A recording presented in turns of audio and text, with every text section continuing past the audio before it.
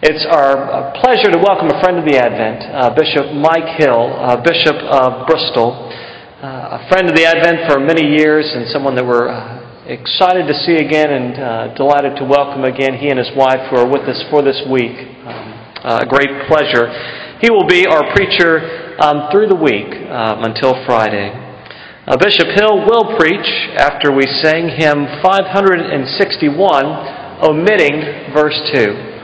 Gracious Father, uphold me that I might uplift Thee through Jesus Christ our Lord. Amen.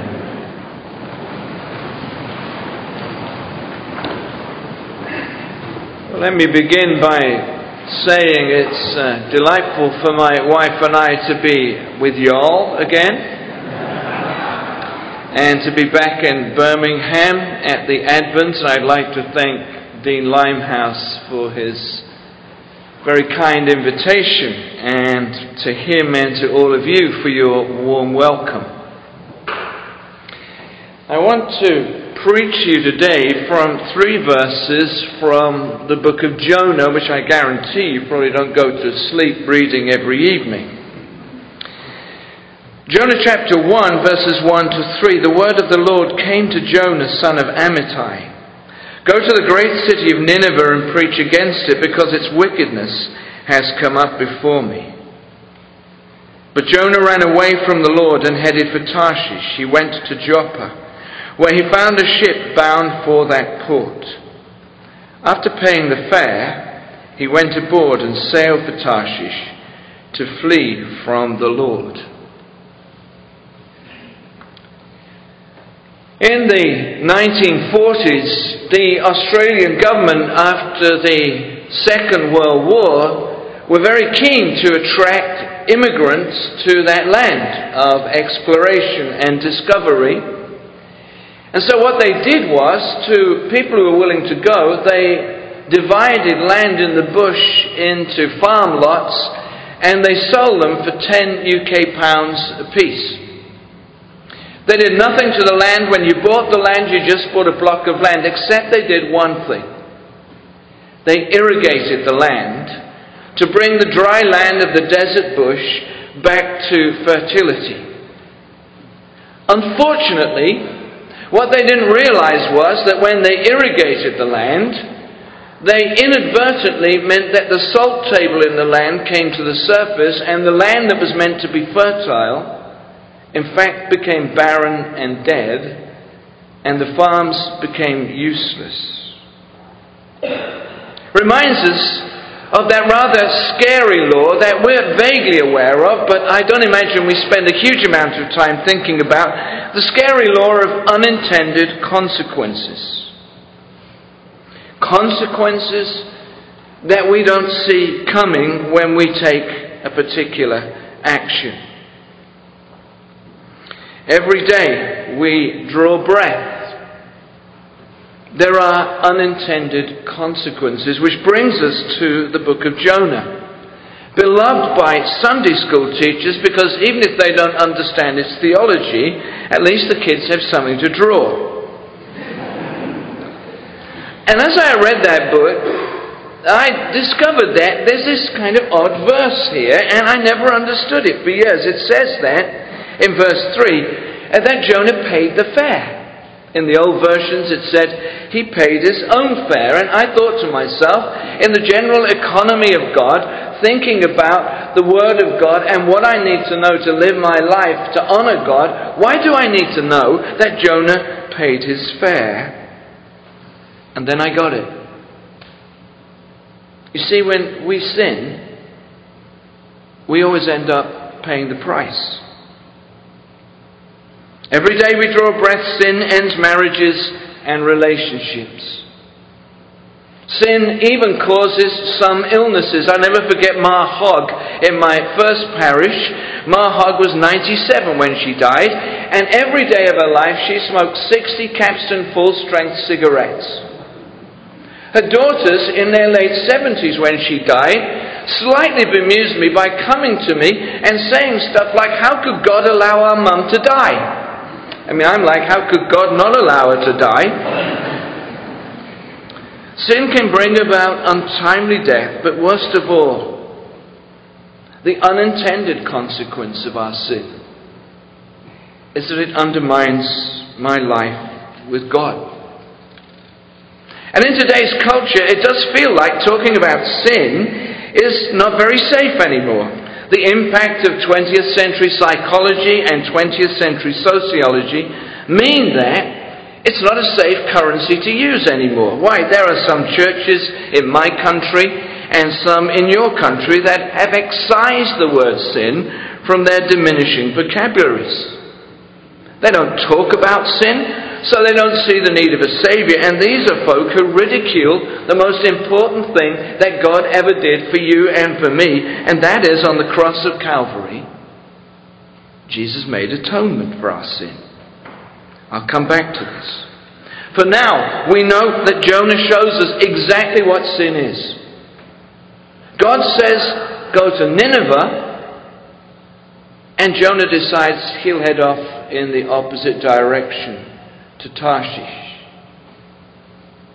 You see, folks like you and me sin when we go our own way rather than God's way, and we know that we are very prone to that. That scary verse that Jesus mentions in the Sermon on the Mount, not everyone who says to me, Lord, Lord, will enter the kingdom of heaven, but only those who do the will of my Father. And as I guess you will know, because of Jonah's sin, as the story unfolds, Jonah's sin doesn't just mean that he ended up paying the price, paying the fare to go to Tarshish, but the whole boat that he travelled on and its mariners, its sailors, were put in jeopardy as the great storm threatened them. At the time Jonah decided to go to Tarshish, he wasn't thinking about that. I have every confidence that Jonah justified his behavior just like you and me justify our behavior rather too often. I can imagine that Jonah said that when he got down to the dock, Lord, there was a boat and there just happened to be one seat left on the boat, so I took it. And in that moment, Jonah had no idea what he had started. He had no idea that he would put the well-being of those sailors in jeopardy. How many people, how many of you in this great cathedral today have messed up your lives because of your sin? How many of you through your sin have wrecked the lives of others? It wasn't your intention, but it was just an unintended consequence of your behavior. Marriages in devastation. Kids messed up. Bitter and resentful. People who are just gripped in the ugliness of unforgiveness. The list is long and frankly just creates a mountain of human misery. People still recall, here in this very sanctuary some years ago, this sanctuary full of people seeking to release the energy of God's forgiveness in their own lives. And here's my point. A point that I think is well made, though painfully made, at the beginning of Lent. This season for self-reflection. That truthfully we don't think enough when it comes to our behavior, and we don't take sin that seriously in Western culture. I read somewhere that we practice dog and cat repentance. Imagine for a moment that you leave some cream out on your counter and go out somewhere and come back, and when you come back, the dog and the cat are there licking the cream. The dog looks at you and wags its tail and with its big eyes basically says to you, love me, love me, love me. And the cat just sits there licking his lips, looking at you, saying, so, do we have a problem? Neither of these responses is true repentance, but they reflect many of our responses to our sin. Love me, love me, love me. Lord, do we have a problem? Remember this Lent, these very chilling words. The sacrifice of God is a broken spirit.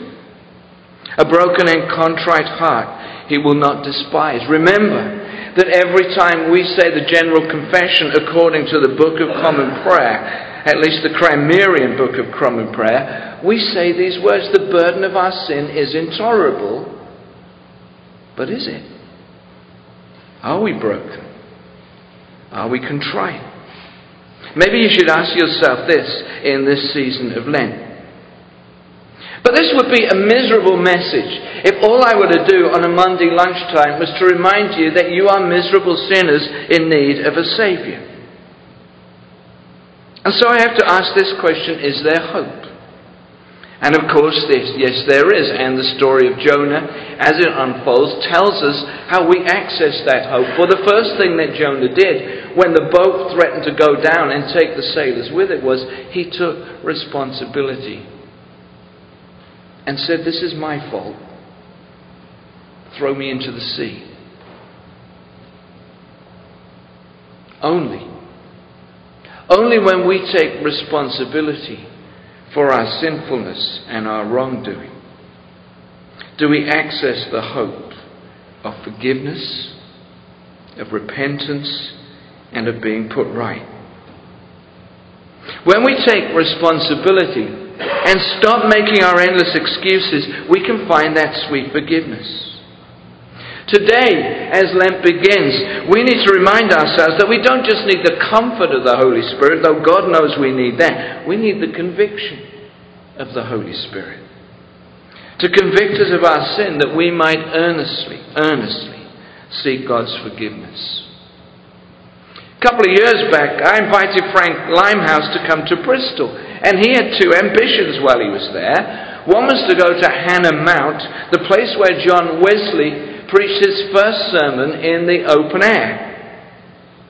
And the second place that Frank wanted to go was to go south of Bristol to a place called Burrington Combe, to the cleft in the rock in which Augustus Toplady is said to have sheltered during the storm, which inspired his marvellous hymn, Rock of Ages, Cleft for Me. Frank and I had visited both together, though the Brits had somewhat spoilt Toplady's cleft in the rock by painting it lime green. You remember the words of that hymn. Rock of Ages, cleft for me, let me hide myself in thee. Let the water and the blood from thy riven side which flowed be for sin the double cure. Cleanse me from its guilt and power.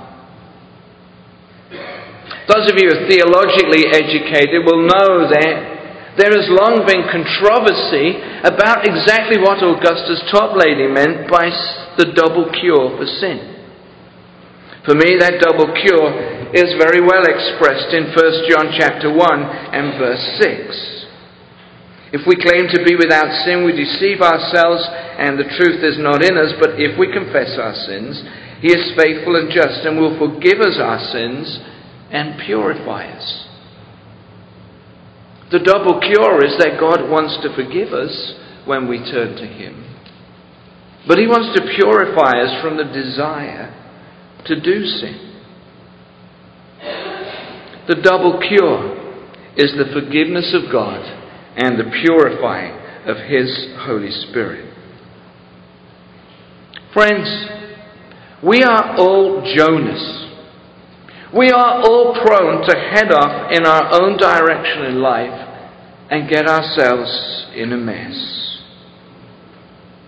And maybe this Lent is really the moment when the Holy Spirit whispers in your ear. I was speaking in a place a while ago and a man came up to me and he said, "You know, when you said last time you were here, if the Holy Spirit is speaking in your ear, stand up." I said, "Yeah, I remember." He said, "I didn't stand up." I said, "Why?" He said, "Because the Holy Spirit wasn't whispering in my ear. The Holy Spirit had taken a baseball bat to my head." I don't care what the tone and volume of the Holy Spirit is, but I care passionately that you hear from the Holy Spirit this Lent. Oh, addicted person, will you take responsibility? Oh, cheating spouse, are you going to come clean? Oh, frequent liar, when are you going to start telling the truth? Oh, envious person, oh, bitter person, when are you going to seek repentance and the Lord's healing? Angry person, when are you going to allow the touch of God to make you less angry? See, this is our moment. This is our moment when we can throw ourselves at the foot of the cross again and trust what Christ has achieved for you. Nothing in my hand I bring. Simply to the cross I cling. Naked, come to thee for dress. Helpless, look to thee for grace. Foul, I to the fountain fly. Wash me, Saviour, or I die. Right now, in this great cathedral, some of you are feeling goosebumps. Right now you can hear a pin drop in this place because the Holy Spirit is at work. And this Lent may be your moment, my friend, for you to look again into your life and face the truth about what you see. I was telling some folks yesterday, I was at a seminar for emotionally healthy spirituality. I'm not sure I know what that is, but I'm sure it's a good thing. And I recall that the man there shocked me. I thought he was going to give us stuff like, get a great work-life balance. Kind of nice but somewhat inane advice. His first thing was, stop lying. Stop lying to yourself. Stop lying to the people you love. Stop lying to God. You know what? I think this Lent could be a time of great significance for you people. Will you listen to the Holy Spirit? Will you allow the Holy Spirit to convict you? And will you come again to that cross of Calvary, the most wonderful spot that has ever been on planet Earth, and seek the forgiveness and grace and the application of God's truth to your life, that you might truly become the person that God wants you to be. In the name of our wonderful God, Father, Son, and Holy Spirit. And the people who listened agreed and said together in a loud voice, Amen. Amen.